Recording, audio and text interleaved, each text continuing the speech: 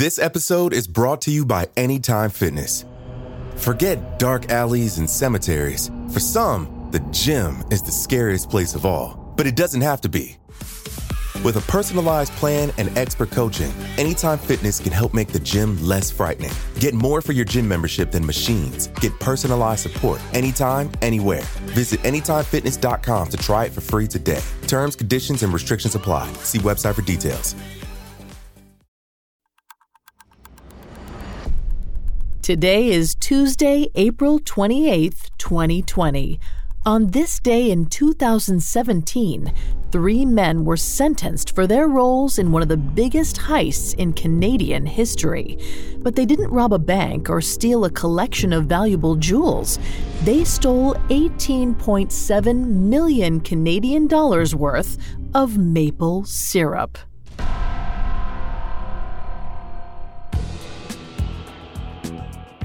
Welcome to Today in True Crime, a Parcast original. Today we're covering the sentencing of the men responsible for what has been dubbed the Great Canadian Maple Syrup Heist. Let's go back to Trois-Rivières, Quebec on April 28, 2017.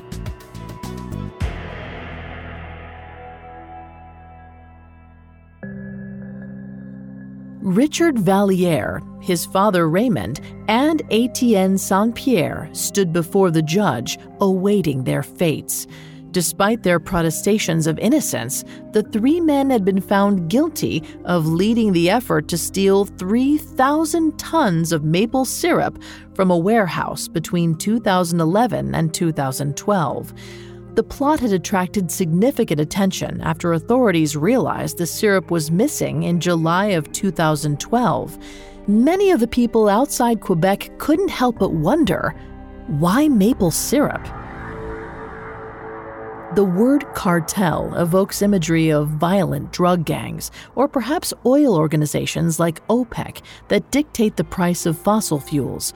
Very few people think of the Federation of Quebec maple syrup producers. High fructose corn syrup like Aunt Jemima's or Mrs. Butterworth's can be made in any old factory, but real, honest-to-God maple syrup can only come from a small area in North America where maple trees thrive, and a large portion of that territory is in Quebec. Historically, over 70% of the global maple syrup supply comes from this Canadian province. But the problem with maple syrup is the same as many agricultural products. The quantity and quality varies from year to year. Looking to stabilize their product and fix their prices, the French-Canadian government allowed its private farmers to create the Federation in 1966. The strategy worked. By consolidating the various maple farms under a single banner, the Federation ensured it had a consistent supply of high-quality syrup to sell year-round. And by limiting how much went onto the open market, the Federation ensured that a barrel of maple syrup became 13 times more valuable than a barrel of crude oil. In fact, the Federation built up such a big reserve that in June of 2011, it had to rent additional space in another warehouse to store it all. Unlike their main facility, this auxiliary space had little security. No cameras, no alarms. There was only a locked gate blocking the driveway. But the Federation's officials weren't worried. They never even considered someone would try to steal syrup. A single barrel weighed 620 pounds. Moving that much product without attracting Quebec's agricultural authorities would be nearly impossible. Or so they thought. The warehouse the Federation rented was partly owned by the wife of a man named Avik Caron. With thousands of barrels ripe for the taking, Caron instigated the biggest heist in the country's history. But in order to pull it off, he needed help. He recruited Richard Valliere, a self-proclaimed barrel roller. Richard was an expert at working Quebec's thriving maple syrup black market. If anyone could fence the stolen syrup, it was him. Richard brought his father, Raymond, into the fold. Together, they rented their own space within Caron's warehouse. It would be an inside job. With unrestricted access to the warehouse, the thieves could smuggle out the Federation's syrup during odd hours when nobody else was there. Once they loaded up the barrels, Richard and Raymond brought them to a backwoods processing facility known as a sugar shack. One barrel at a time, they siphoned the syrup into their own containers. With the transfer complete, they refilled the empty barrels with water and drove them back to the warehouse. Then it was time to sell the stolen goods. Smuggling it into New Brunswick and Vermont, the thieves sold their French-Canadian liquid gold to unscrupulous resellers like Etienne Saint-Pierre. Using this system, the gang stole approximately 10,000 barrels of maple syrup, nearly 12.5% of the Federation's total supply. And for months, nobody was the wiser. But like many criminal operations, eventually they got sloppy. Coming up, the Great Canadian Maple Syrup Heist comes to an end. This episode is brought to you by Anytime Fitness. Forget dark alleys and cemeteries. For some, the gym is the scariest place of all, but it doesn't have to be. With a personalized plan and expert coaching, Anytime Fitness can help make the gym less frightening. Get more for your gym membership than machines. Get personalized support anytime, anywhere. Visit AnytimeFitness.com to try it for free today. Terms, conditions, and restrictions apply. See website for details. Now back to the story. From 2011 to 2012, a group of thieves stole 18.7 million Canadian dollars worth of maple syrup. With no security at the Federation of Quebec Maple Syrup Producers Auxiliary Warehouse, it seemed like they could let the good times roll forever. But in July 2012, the syrup train came screeching to a halt. Every year, the Federation conducts an annual inventory check.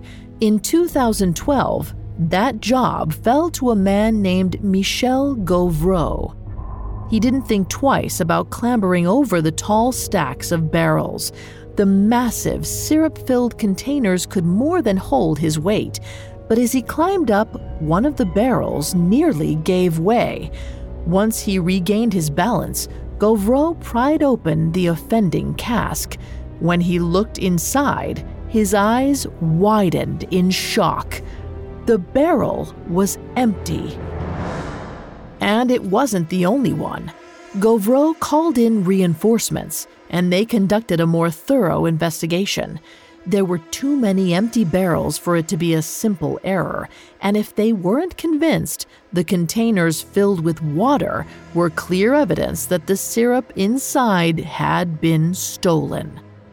Before long, law enforcement was swarming over the syrup warehouse. At first, the case fell under the jurisdiction of the Quebec Provincial Police, but when the sheer scope of the heist became evident, the Royal Mounted Police got involved. Once they realized some of the so-called hot syrup had been moved across the border, U.S. Customs joined in. In total, nearly 300 people were interviewed, 40 search warrants were granted, 26 people were arrested. Amongst them were the barrel rollers Richard and Raymond Valliere and the New Brunswick-based reseller Etienne Saint-Pierre. Identified as the operation's ringleaders, the three men finally stood trial in October 2016. Despite the overwhelming evidence against them, they refused to own up to what they'd done. Richard Valliere did admit to siphoning the syrup and refilling the barrels with water, but he claimed he'd been forced to do it at gunpoint. As he told it, the mysterious assailant had ties to the mafia. When it was Saint-Pierre's turn to take the stand, he defiantly told the jury, "You can't prove what tree the syrup came from." But the prosecutors got St-Pierre to admit that he resented the Federation's grip over the market, and there was zero evidence to back up Richard's mafia claims. The evidence that they had proving Richard sold St-Pierre the stolen goods didn't hurt either. In the end, Richard Valliere was found guilty of theft, fraud, and trafficking stolen goods. On April 28, 2017, he was sentenced to 8 years in prison and slapped with a $9.4 million fine. If he couldn't pay it, the sentence increased to 14 years behind bars. His father, Raymond, was found guilty of possession of stolen goods and fraud with the intention to traffic. St-Pierre was found guilty of fraud and trafficking stolen goods as well. Their punishments were much less severe than Richard's. Both were sentenced to about 2 years served in the community, which is also known as parole. As for the stolen syrup itself, a large portion of it had already been poured into the open market and couldn't be recovered. You might have even tasted some of it yourself.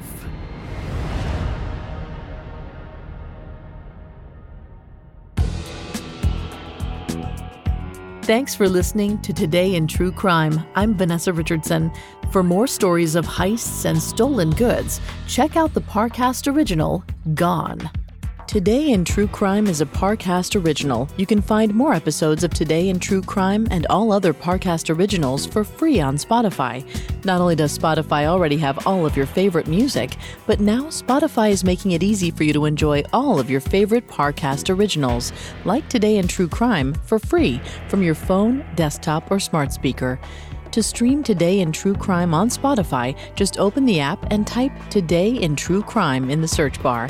At Parcast, we're grateful for you, our listeners. You allow us to do what we love. Let us know how we're doing. Reach out on Facebook and Instagram at Parcast and Twitter at Parcast Network. We'll be back with a brand new episode tomorrow in True Crime. Today in True Crime was created by Max Cutler and is a Parcast Studios original. It is executive produced by Max Cutler, sound design by Juan Borda, with production assistance by Ron Shapiro, Carly Madden, and Freddie Beckley. This episode of Today in True Crime was written by Alex Benedon, with writing assistance by Abigail Cannon. I'm Vanessa Richardson.